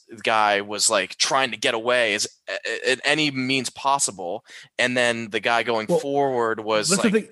That's the thing, though. He is that's what you realize. He's trying to do two things: make sure the gun gets unarmed, so that he doesn't shoot himself, basically, and he's trying to make sure that he can get away. He's trying to get past him so he can get sucked out that door and get back to Kat and Neil. Because what they've done, the reason they wind up back there, we should say, is Sater interrogates his own wife and fires or pulls an inverted bullet back through her. So she has not only been shot, but she is, the radiation is really screwing her system up. And they deduce that if they run her back through the inverter and then back around, that it'll reverse the radiation, that's some real good science right there that I don't understand. You've taken more of that than I have, so you tell me. But and they do drop that line of don't be shot with an inverted bullet. Whatever you do, it's like two things. Don't run into yourself. That's a little bit later. And don't ever be shot with an inverted bullet. And at first I was like, why? Like you're just getting reverse shot. Like, why does it matter? It's in the radiation, and that scientist explains it in the early part, the one that we've theorized created all this stuff, right? She explains that like the radiation of it would just be so intense that it would do more damage than just being shot. She's not entirely right about that, because Elizabeth Debicki should have disintegrated when that happened, and she doesn't, but we don't need her to. There's also, it leads into some other stuff about who she is and why Neil and her have a relationship that they seem to have, and all this stuff too. But it gets us moving back, because the reason they wind up back at that airport slot is because they're going there to basically reverse her gunshot wound, essentially. Because when they get out of there is when they're on the boat going backwards by the windmill again in the ocean, and telling each other this story about they're going back to the 14th to make sure she's going to kill Sater at the right moment after they get the algorithm and stuff. We haven't talked about it. What do you make of the algorithm device? I was confused because from what basic understanding, I thought an algorithm was like computer based. I think it is. I think it's just let's find a funny word and stick it on something. I honestly think that's all this is. So I was like, so that's where I was getting confused of like, well, how do we, because they're saying, in the future, they're sending gold back and they're sending these items back, which I took it as like, okay, this is like the bomb. When all these pieces are assembled, they will like somehow form like the mega atomic bomb. That's how I was taking off my first viewing. But I mean, what it's sent to do, you're right. It is a bomb. All right. It's the bomb that will invert the entropy of the entire Earth. So the idea is, and this is where the movie gets a little bit in its head, is that whoever the people in the future are that have created and set all this in motion, right, and have got Sater doing what he's doing, which what he's doing is sending weapons to them, and they are sending inverted weapons back to him. So that's sort of floating around the universe. That's how those things exist. Is they want to reset the dial of the world, because we haven't handled climate change the way we needed to. We're all going to die out. So it's going to kill everybody, but it will reset nature so that, presumably life can evolve and happen again. Right. So the grandfather paradox is like, we'll go ahead and kill our own selves with the one person we know who's psychotic enough to kill himself anyway, because he's already dying. That's the thing you learn about Sater, is he's got inoperable cancer. He's going to die anyway. And he's such a selfish bastard that he figures, I'll take everybody with me. So I mean, they just found their villain to pull it off for them. But that's what the algorithm is supposed to do, is reset the entropy of the world to where everything goes in reverse and all people die. And I think it's interesting too when they explain like the grandfather paradox, because there's two things that come up. I think definitely when the protagonist says, well, it's like, well, if we're having this conversation, we clearly succeed. And and I think Robert Pattinson says something like, well, forget about it. Like, what happens.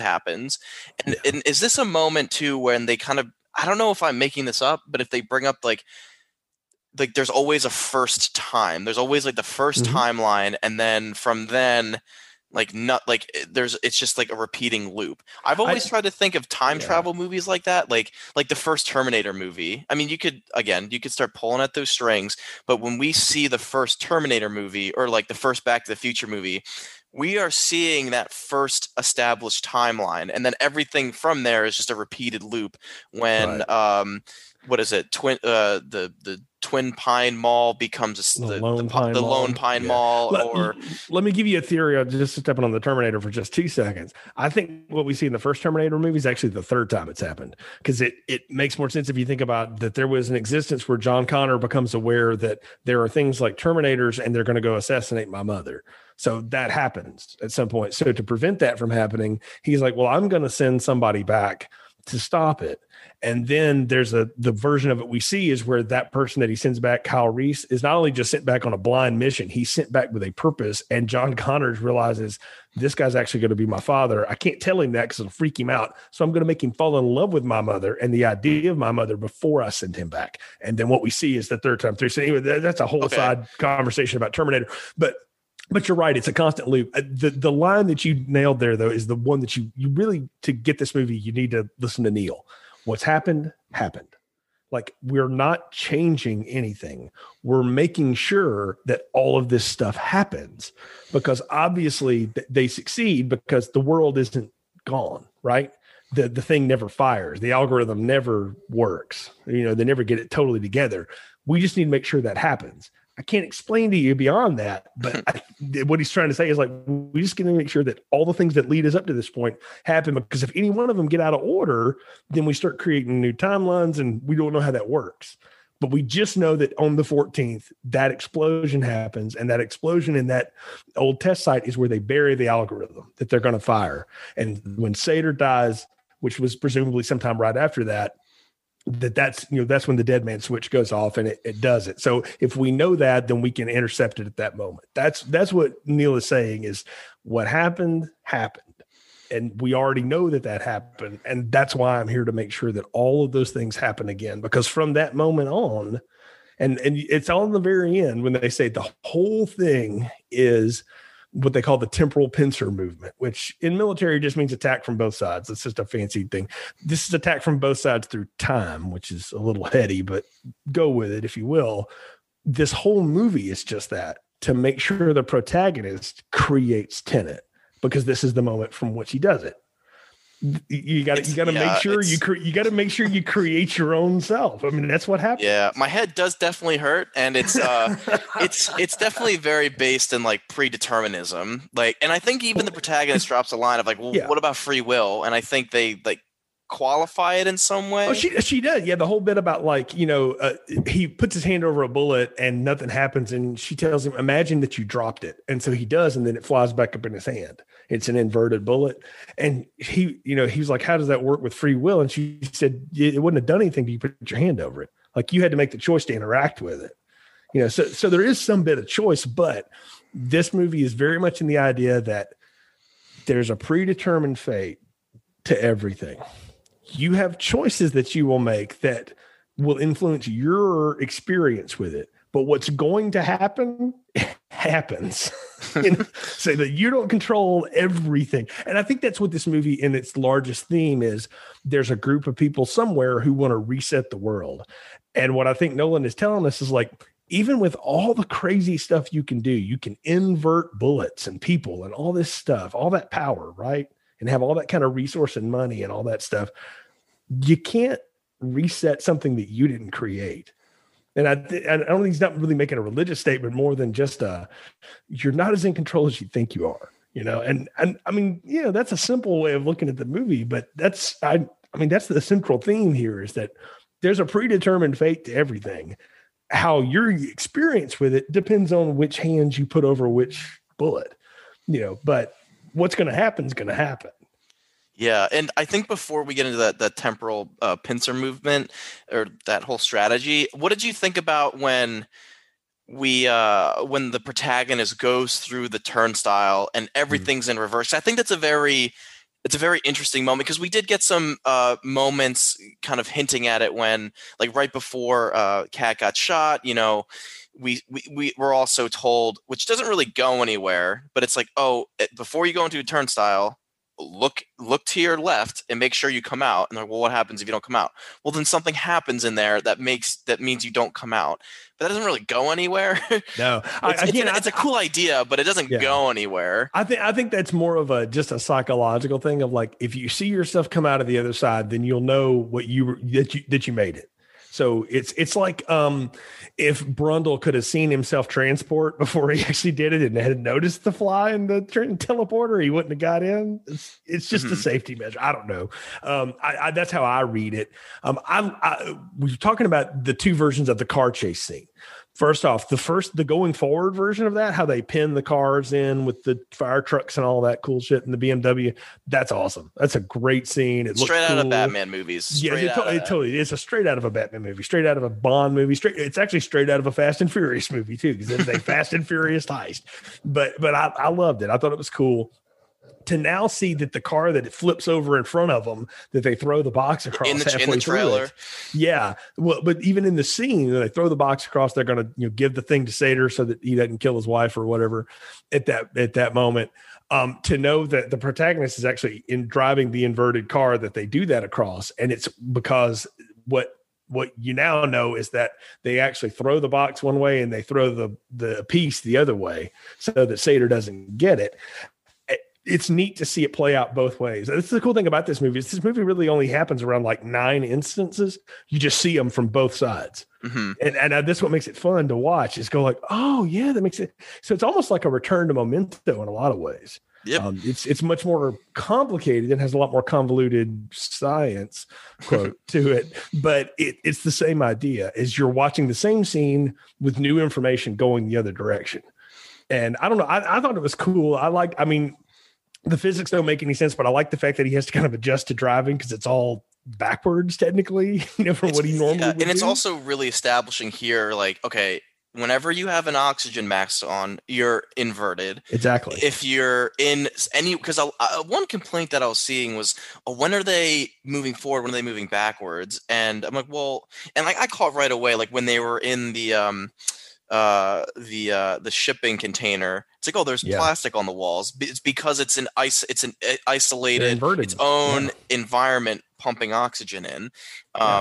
I also really like the idea of, like fire is actually going to be reversed. It's actually, you're going to get hypothermia if you catch on fire, which is hilarious and stupid, but it's also kind of fun.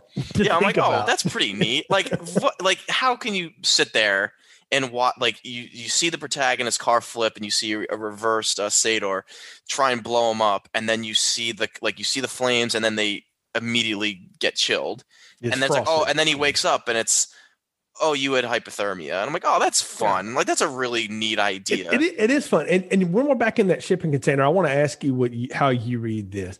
Neil is taking care of Kat, who at that point has been shot with the inverted bullet. They've gone through the turnstile to basically invert her, and then they're going to go through the turnstile because they're going backwards to the airport to go back through the other side of it so that she can go forward again, but she will be healed by that process, essentially. So I don't know, double x-rays, I don't know, but whatever. So they're doing that, and Neil is like paying a lot of attention to this woman that he has no connection to, that he doesn't care. How do you read that? Why is he so attentive to her? So I know I know what you're getting at. At first, I just thought it's very much like the predeterminism. Like, this is who she is. I know who she is. She's very critical in our entire mission. So she has to survive. But you're right. It goes a step beyond of just like very clinical. Like you need to survive. It seems like it's coming from a place of familiarity. So, and I know exactly what you're getting at. So I don't know if you want to go over that now. Yeah, I mean, and I didn't come up with this on my own. I asked myself this the second time I saw it. I'm like, is he the kid that she keeps picking up from school, the son that we see who's maybe 10 or 12, that we see in this movie and will be in the future be recruited to be intended by a much older protagonist? Is that who Neil is? And then I was like, nah. And then I went down the rabbit hole of the internet, the other day, and I was like, apparently a lot of people think this. And this is going to be like, does the top turn over or not? Nolan will never tell us, I'm sure, but I can see it. they did a lot of, and this is me again reading a lot from this, but when they were pairing people up for press toury stuff, they put DeBecky and Pattinson together a lot. And I was like, those two characters don't have any other reason to be connected to each other than she's crucial to the mission. He's way more involved in that. That's his mom. I really think that's it. I think Neil is Max. Because again, why would he give anybody a real name? I mean, it's, and I don't know. I kind of read it that way. I think that's certainly there if you want to take it from there. I like the theory. I think there's a lot of substance to it. And even if it's not true, I still think it adds more emotion to that scene. And I think it adds more characterization to Neil, because he's not very he's not like an emotionless robot. Like he has playful banter. Like he actually I think, and that's the charisma that Robert Pattinson brings to the character of Neil. So I do really dig, because I didn't catch that. Like I was listening to podcasts and reading theories, and I was like, oh, I really like that idea. I mean, it works too. And if you think about the two scenes that's based around, when we first meet Kat or see her picking up her son from school, it's the protagonist watching from a car, and the way it's shot, you assume he's in the front seat. What you're actually watching is the very last scene we see, where he has shot Priya because he's tying up loose ends, and her bodyguard, who were there to try to kill a cat. Cat. Yeah, I try to kill Cat. And one of the last things he does to Cat is he gives her this flip phone, which is a total nod to Nolan, who doesn't do smartphones. Is just dial that number and just say a place, and you'll be taken care of. And what it is, it's a hotline to him, to make sure that she's okay. And she feels like she's being watched, and she was. And what you realize is that he's watching her from the back seat of that car. And it's like, so is this the moment now that we're past the 14th? So we know we're past that big moment. Is this when he goes to her and, because she is presumably gets all of Sater's billions, after he dies or whatever. Disappears or dead. Or however that goes. Is that how he builds Tenet? Maybe. I mean, it works if you want it to be there. If you don't, if you just want to say Neil's just trying to make sure that what happens, that works too. But I don't know. I had that in my head and dismissed it. And then I saw it again, just trending throughout the internet. And I thought, okay, I can buy that. But I do think that's going to be is the top, falling over or not. And Nolan's answer will always be, does it matter? And that's probably how it's going to go. So Yeah, and I think that also starts bringing up the interesting points. Like they mentioned it earlier, oh, how do they know all these things happen? It's like, well, they have records, they have texts, they have emails, they have all these written records, and I think Priya is really the one that's we have to cancel all loose ends. Once a person serves their purpose, we have to cut them out, because they know, if they know about Tenet, then they know about everything, and they're just a loose end. That's how I interpreted that. No, completely. Yeah. And so that kind of you mentioned the cell phone and stuff, but I guess we can now start to talk about the temporal pincer movement. This incredibly unique and totally bizarre sequence in a movie that can only happen in a Christopher Nolan movie. Yeah. When we've built up to this moment of the pincer movement and military attacking from both flanks. But here, since it's the temporal pincer movement, we are attacking in both forwards in time and backwards in time. So the only way I know how to explain this, Mike, is what they are there to do. And the character of Eves lays this out. Aaron Taylor Johnson in this, by the way, interesting choice. I feel like this was a role written for Tom Hardy, and then he's too big for it. Or maybe he had something else going on. It kind of feels like something Tom Hardy would do, because Aaron Taylor Johnson's a lot of things, and I know he's been in Kick-Ass, but that's Aaron Taylor Johnson. That is Aaron Taylor Johnson. Wow, action military star. That's crazy. It's also Fiona Dourif on the other side, leading the inverted team. You don't know that because she's got a face on, but it's her eyes. She turns around one time. I'm like, is that? And I looked it up, and I was like, I knew it was.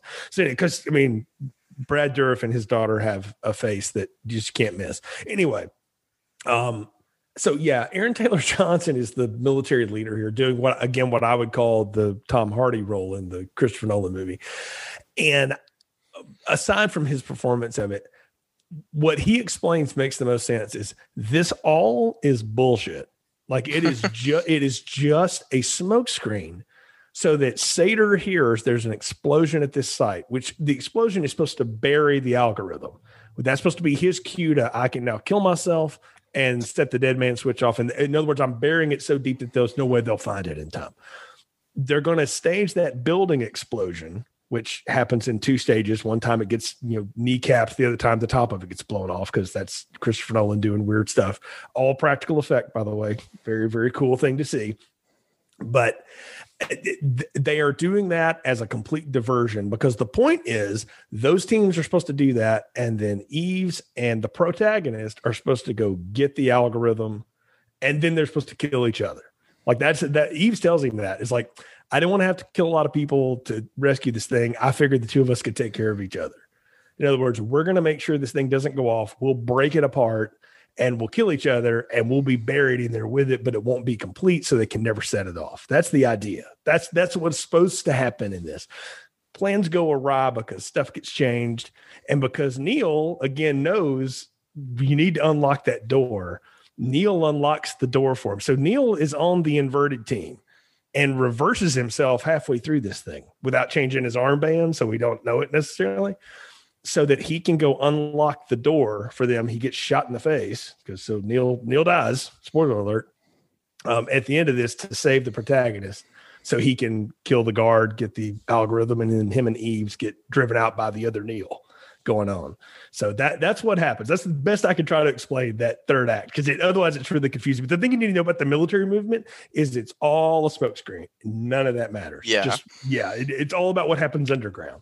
Yeah, and I think that's like a really interesting moment when they call up Sador, trying. I think they're like trying to plead with him, like you're not going to get away with this. And it's interesting though when you see that body just right on the ground.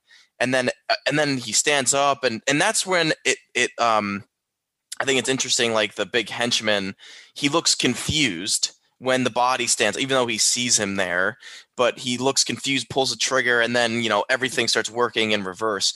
And I was like, when Neil is driving the truck, I'm like, he's driving. Somehow this is going to play out perfectly.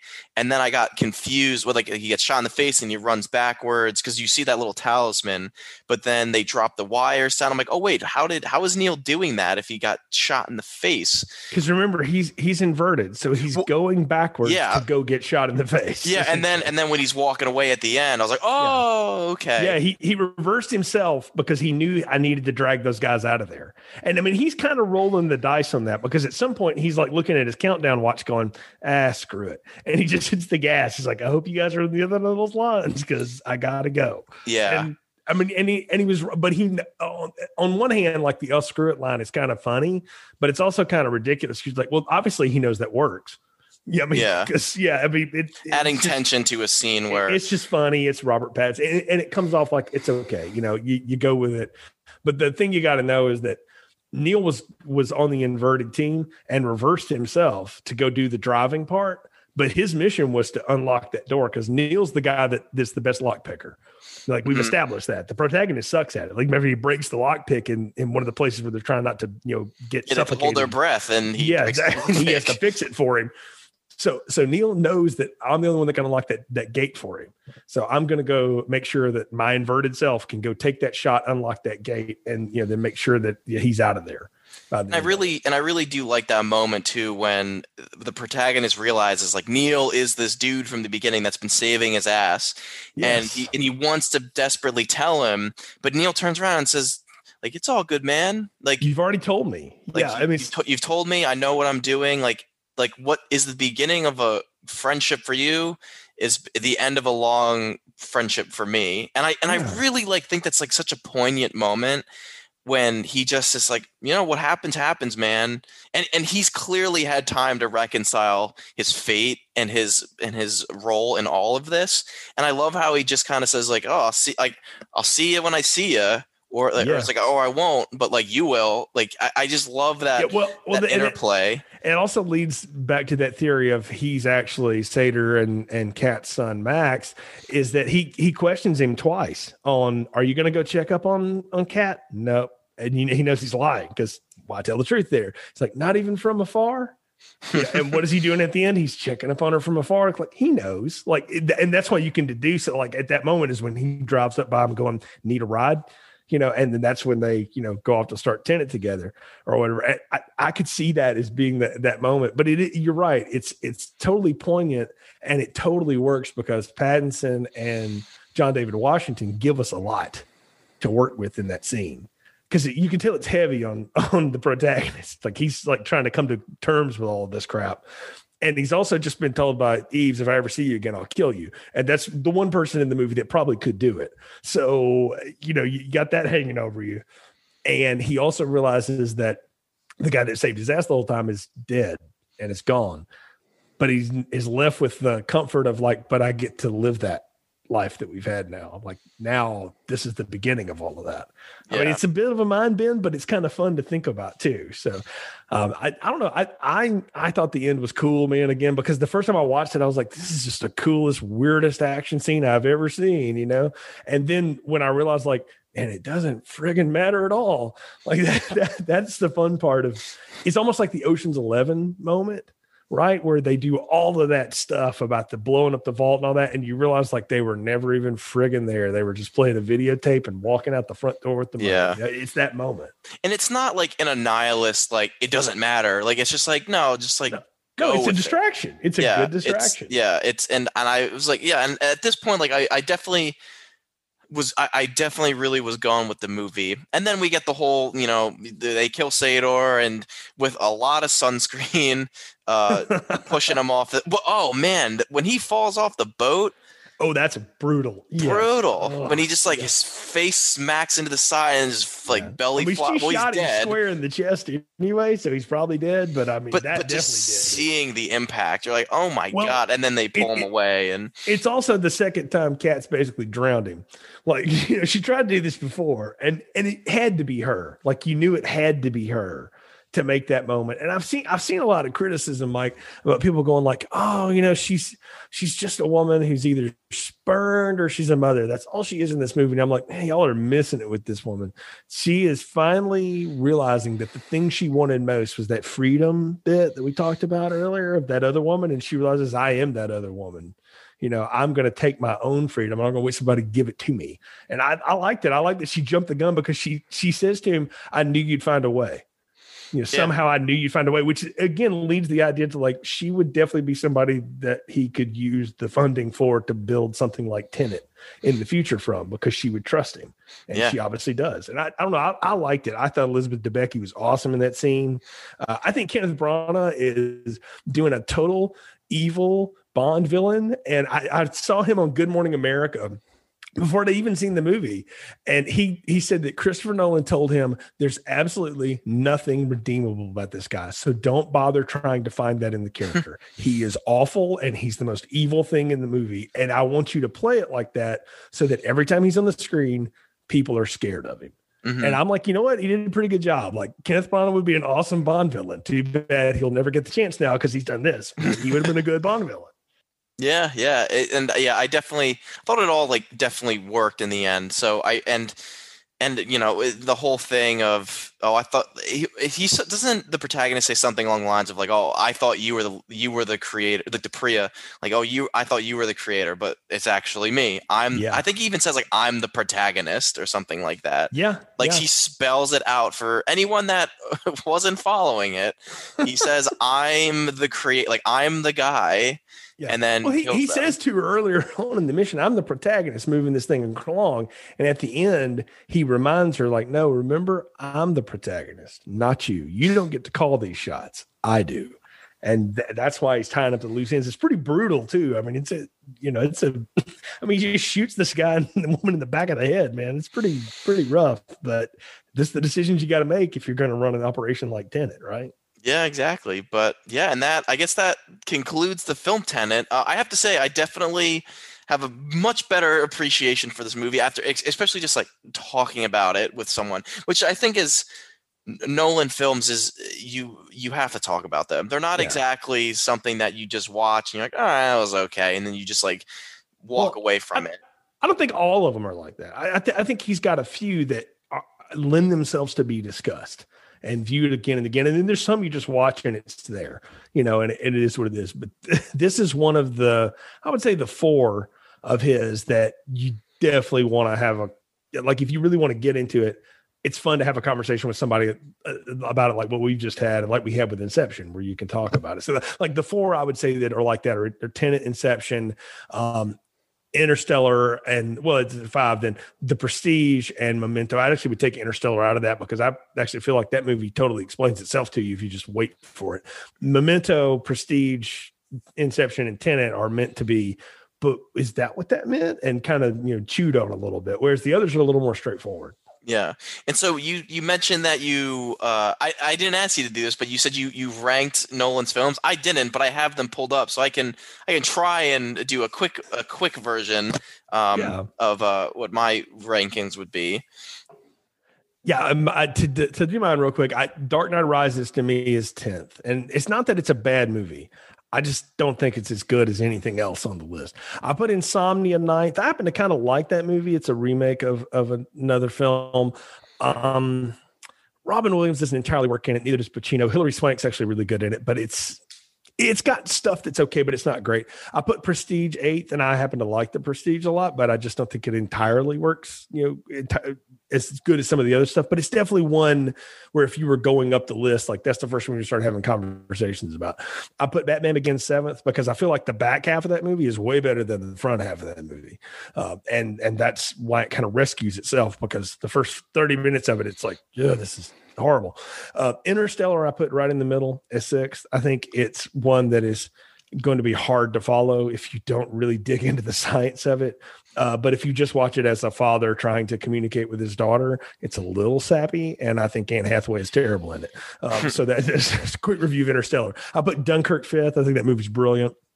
It's really good. It's not as good as 1917, but it's really good, and it's definitely worth seeing. I put Memento 4th because that's the one where it kind of all started, and it lends itself in a lot of his other films. I put Dark Knight 3rd because that movie is Christopher Nolan doing an incredible remake of Heat from Michael Mann, and I love Heat, so I love The Dark Knight. I put Tenet 2nd.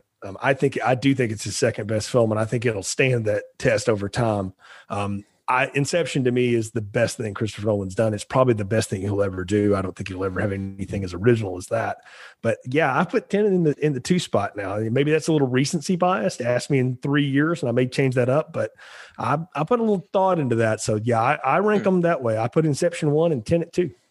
Interesting. I think just looking at his IMDb, if I were to quickly rank these, I'd probably go Insomnia at the tail end for at 10, Dark Knight Rises, The Prestige, Batman Begins, probably did I say Batman Begins?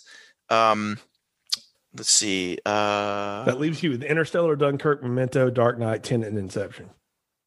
Did I say The Prestige already? Yeah, you did. Okay. Yeah, Prestige pretty well where I did. Yeah, so I would probably say for number 5 it would be Tenet. I think Tenet is right in the middle for me. It's not like my favorite, but it's definitely not like the worst. I would equate Tenet to something like for me, like with Tarantino, I'd say this is like The Hateful Eight. It's smack dab in the middle. It's not. It's like a very competent, like enjoyable film, but it's not like, I don't think it's his best, but it's certainly not his worst. I would probably say Interstellar. Did I say Interstellar yet? Okay, so that would be 4. I think Inception 3, Dark Knight 2, and I think Memento is his best film. I just absolutely love the way, and I probably said this in Inception too, but I just love the way Memento sucks you in, and it's complex enough that it makes you think about what's going on, and it has that like whoa moment at the end.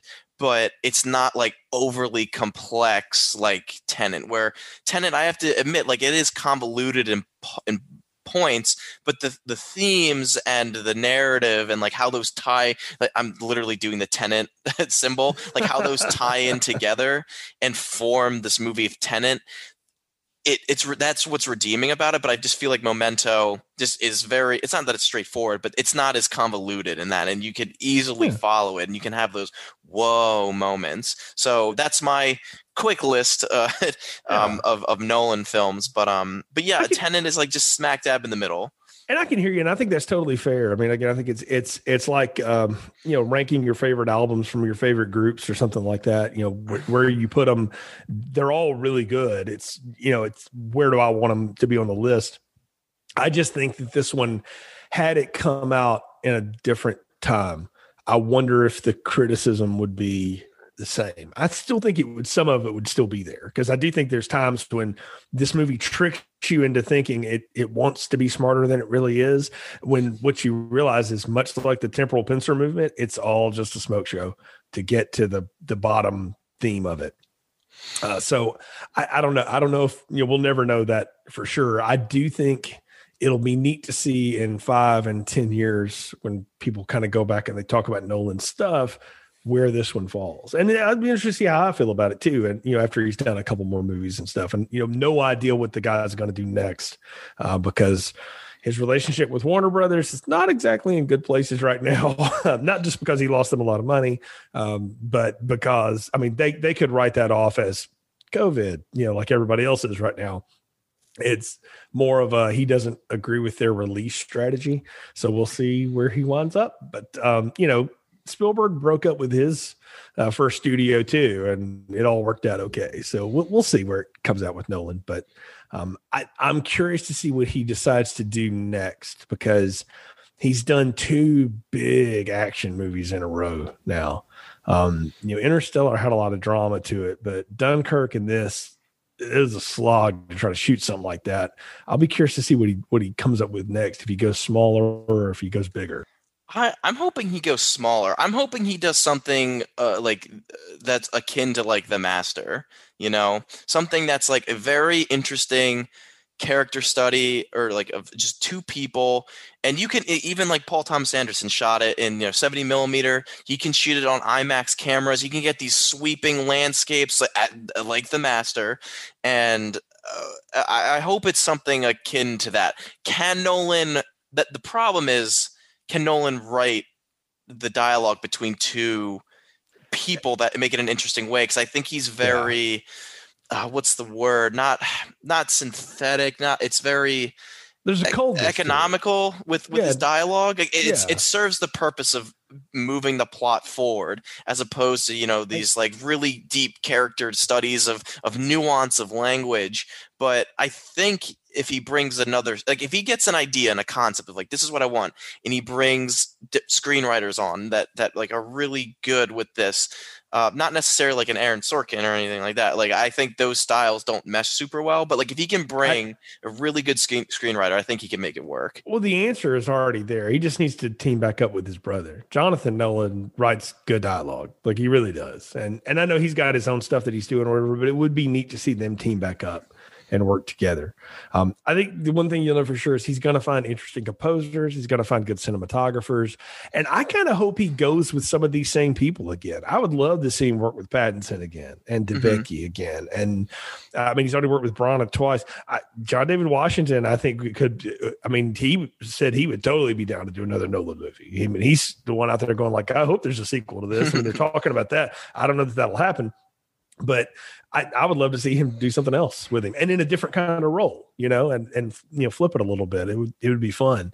On the note of Bond villains, by the way, if we don't figure out how to make Robert Pattinson a Bond villain sometime in my lifetime, I'm going to be real disappointed, because we've had 2 really lame ones now, and we need a good one. And I need him to be a good. I think he would be a good Bond villain personally. I think he could be a good bad guy. He doesn't get casted that often, but I think he could do it. Yeah, Robert Pattinson is, like I said at the beginning, he's like definitely had he's definitely like distanced himself from the Edward Cullen, I think that's his name, or like the Twilight Harry stuff, or like the Harry Potter stuff, which was a step in the right direction. But he's for me, what sold him as like a fantastic actor was The Lighthouse. Robert Eggers, that to me, like I was like, okay, he's definitely got some chops, like Good Time and all those other like side indie projects, but I definitely think The Lighthouse for me solidified him as like, okay, he's not a kid anymore. No. Not that he's been a kid for a while, but it's like he's shed that image.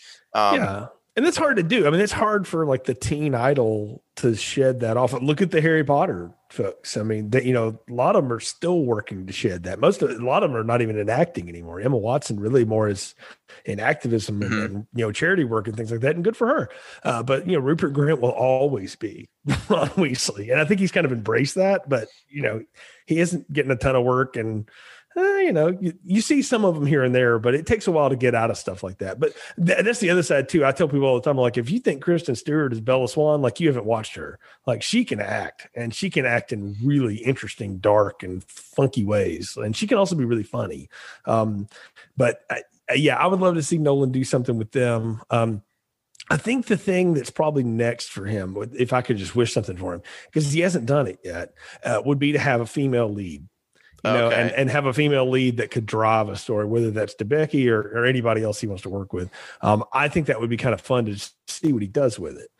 I don't know if he wants to, but I don't know if I can fantasy book his next 3 movies. That would be something I'd love to see him try to do. But the bottom line of this is, I think Tenet is a really, really good movie, and I think it's one that can give you a huge headache if you want it to, or you can just watch it for what it is. And I mean, again, I'm not a smart person.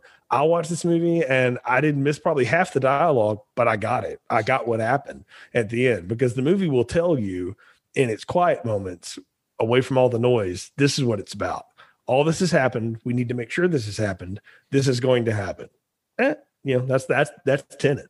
Yeah. And those seem to be like your closing thoughts. What would you rank, or like, I mean, obviously number 2, but like out of 10, what would you give Tenet? Probably like an 8 3/4, something like that. It's not perfect by any means, but it's really, really good. If I was doing it on film strip, I would give it a large popcorn, because I think it's worthy of that. It's not perfect. It's not the best thing he's ever done, but I think it's right up there. It's definitely in the top 3. And right now I've got it in the 2 spot. So yeah.